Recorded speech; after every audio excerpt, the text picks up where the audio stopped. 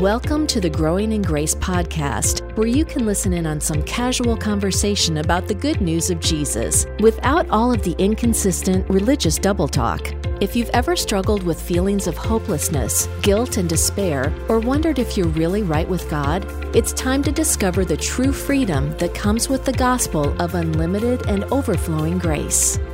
Hi there once again for the Growing in Grace podcast. Mike Kapler, my name. Joel Brizicki is his name. We're glad you're with us. growingingrace.org. If you are looking, and we've heard from somebody again recently, Joel, who said they're listening through all 800 and some podcasts.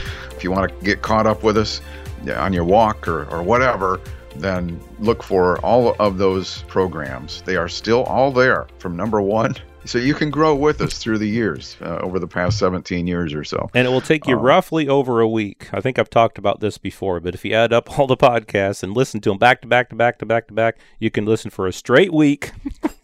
Without sleeping. Without sleeping. And without stopping your walk that you're on when you're listening.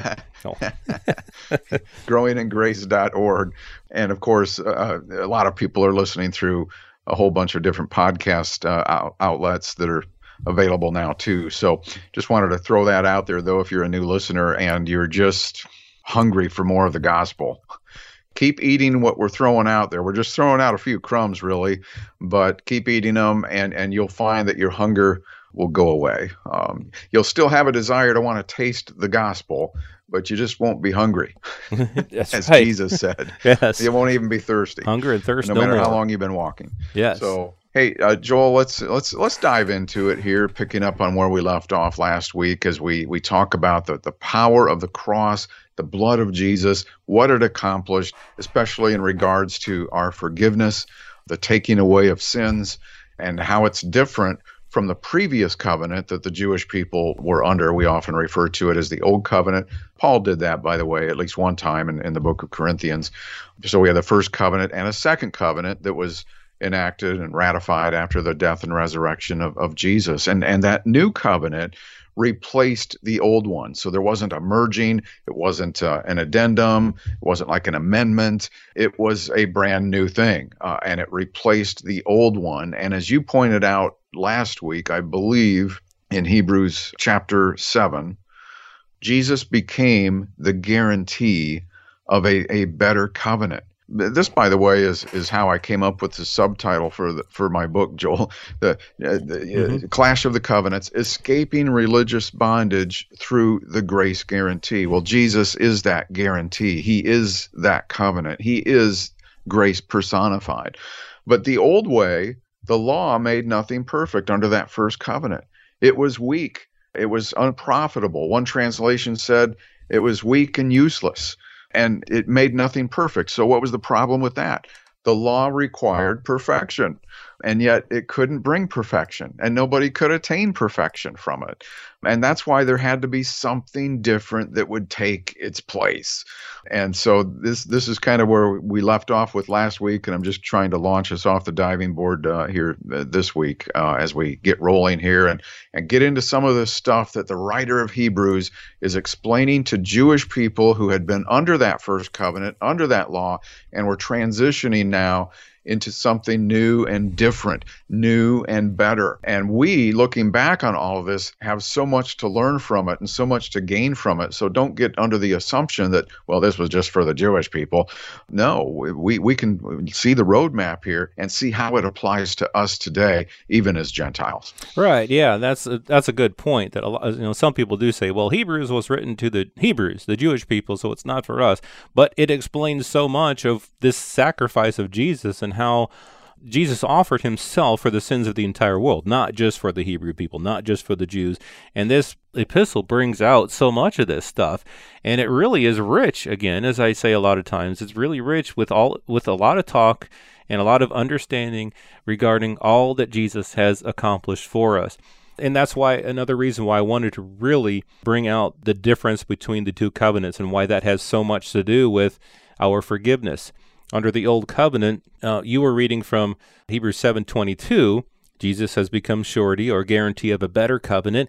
In the next verse, and there were many priests because they were prevented by death from continuing But he, as he continues forever, has an unchangeable priesthood. Therefore, he is also able to save to the uttermost those who come to God through him, since he always lives to make intercession for them. Under the old, you had priests who died. So you had to have priest after priest after priest fulfilling the role that the priest fulfilled, offering the animal sacrifices and fulfilling all the priestly roles. But Jesus continues forever with an unchangeable priesthood. And so here's the thing. Your salvation, your forgiveness is good as long as Jesus continues on. Okay, as long as Jesus lives, your forgiveness and your salvation is good. So how long is Jesus going to live? He's going to live forever. It says here he continues forever. We know that Jesus was with the Father in the beginning. He became one of us for a short period of time, a third of a century, but he continues forever, and he has this unchangeable priesthood. So under the Old Covenant priests, it says that they had to stand daily. They had to stand doing this. Jesus, when he had offered himself, he sat down because the work was done. The work that was provided, the work that was necessary for your forgiveness, for your salvation, for you to have eternal life was done. So Jesus sat down. He rested from his work. These priests had to do it over and over and over and over again. Jesus shed his blood one time as a sacrifice for your sins. And that's enough. That's the thing. I was going to ask, is that not enough? Really, sometimes if we doubt our salvation, if we doubt the forgiveness, we do need to ask ourselves, was the blood of Jesus not enough then? What can we do? Is my change of behavior going to do something to add to what Jesus has done? Or is my lack of change of behavior or my behavior even getting worse? Is that going to do something to take away from what the blood of Jesus has done? It says that we have this surety, this guarantee of a better covenant. I talked about God's oath, and it was based upon his oath, God who cannot lie. Is that not enough for us to realize and understand that what we have is a sure and steadfast anchor for the soul, a sure and steadfast hope? I mean, that's what we have in Christ. The first covenant had fault. Hebrews 8:7 says, "For if that first covenant had been faultless, then no place would have been sought for a second, because finding fault with them." Again, God found fault with the people. So the old covenant, forgiveness under the old covenant, salvation under the old covenant. Unfortunately, God found fault with the people. But, he says, for that reason, a new covenant is going to be coming about, and that covenant is not based upon the people. It's not based upon you and me. It's not based upon what we do, how we feel, how sorrowful we are, how well we're able to change. Change is good. Turning from sin is good. Turning from ungodly behavior, that's good. But it doesn't save us. It doesn't keep us from being saved when we fail to do that. It's just that the blood of Jesus is the only thing through which we have forgiveness and salvation.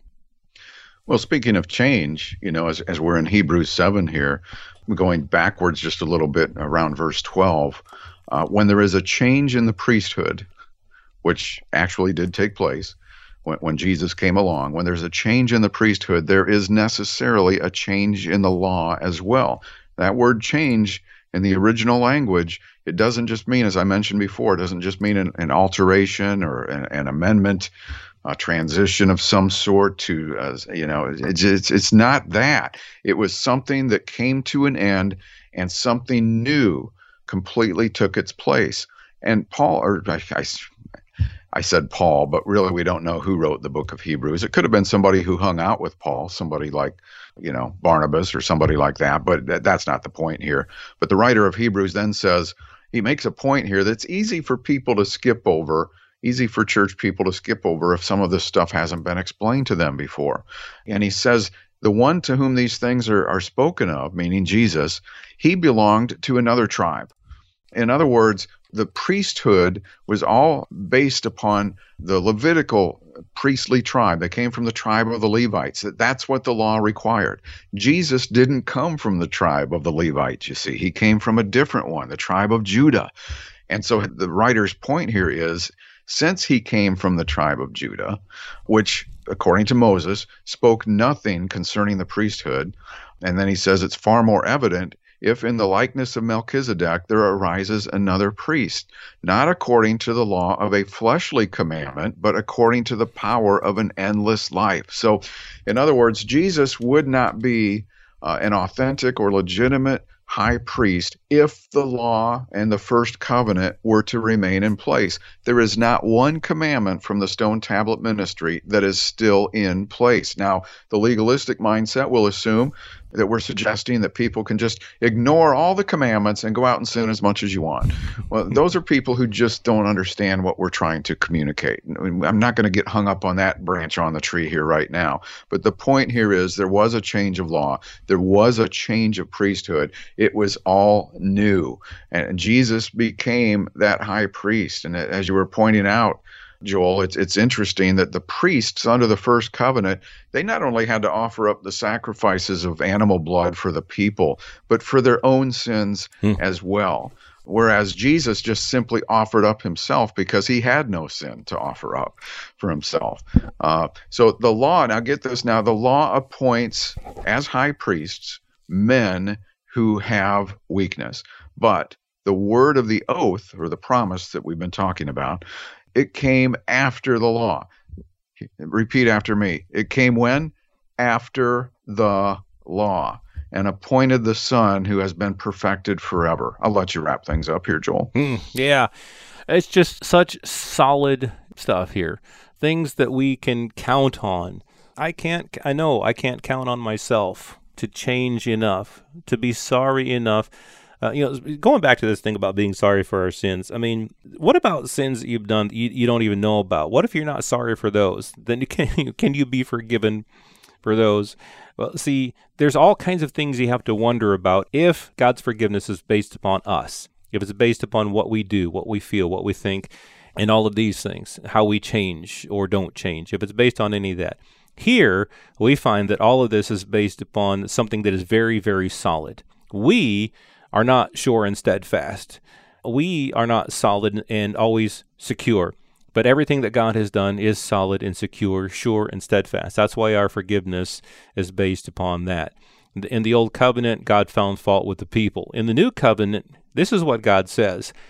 Hebrews 8:12, "For I will be merciful to their unrighteousness, and their sins and their lawless deeds I will remember no more." That implies there's still going to be sins and lawless deeds, but he's going to remember them no more. I mean, it's not that they're going to suddenly stop committing sins and lawless deeds, because no human has ever stopped sinning. But their sins and the lawless deeds I will remember no more. So if God, is remembering our sins and lawless deeds no more, why are we remembering our sins and lawless deeds and even bringing them up to him? He says he's going to remember them no more. So we bring them up to him, and he's like, I don't remember those. So remember that. God doesn't remember your sins. Plenty more to talk about as we continue our discussion on this solid and steadfast forgiveness that we have through Christ. Coming up on Growing in Grace. This has been Growing in Grace with Mike Kapler and Joel Brueseke, heard online through various internet sources around the world each week. Access past programs by visiting growingingrace.org. Share it with a friend and listen again next week for more Growing in Grace.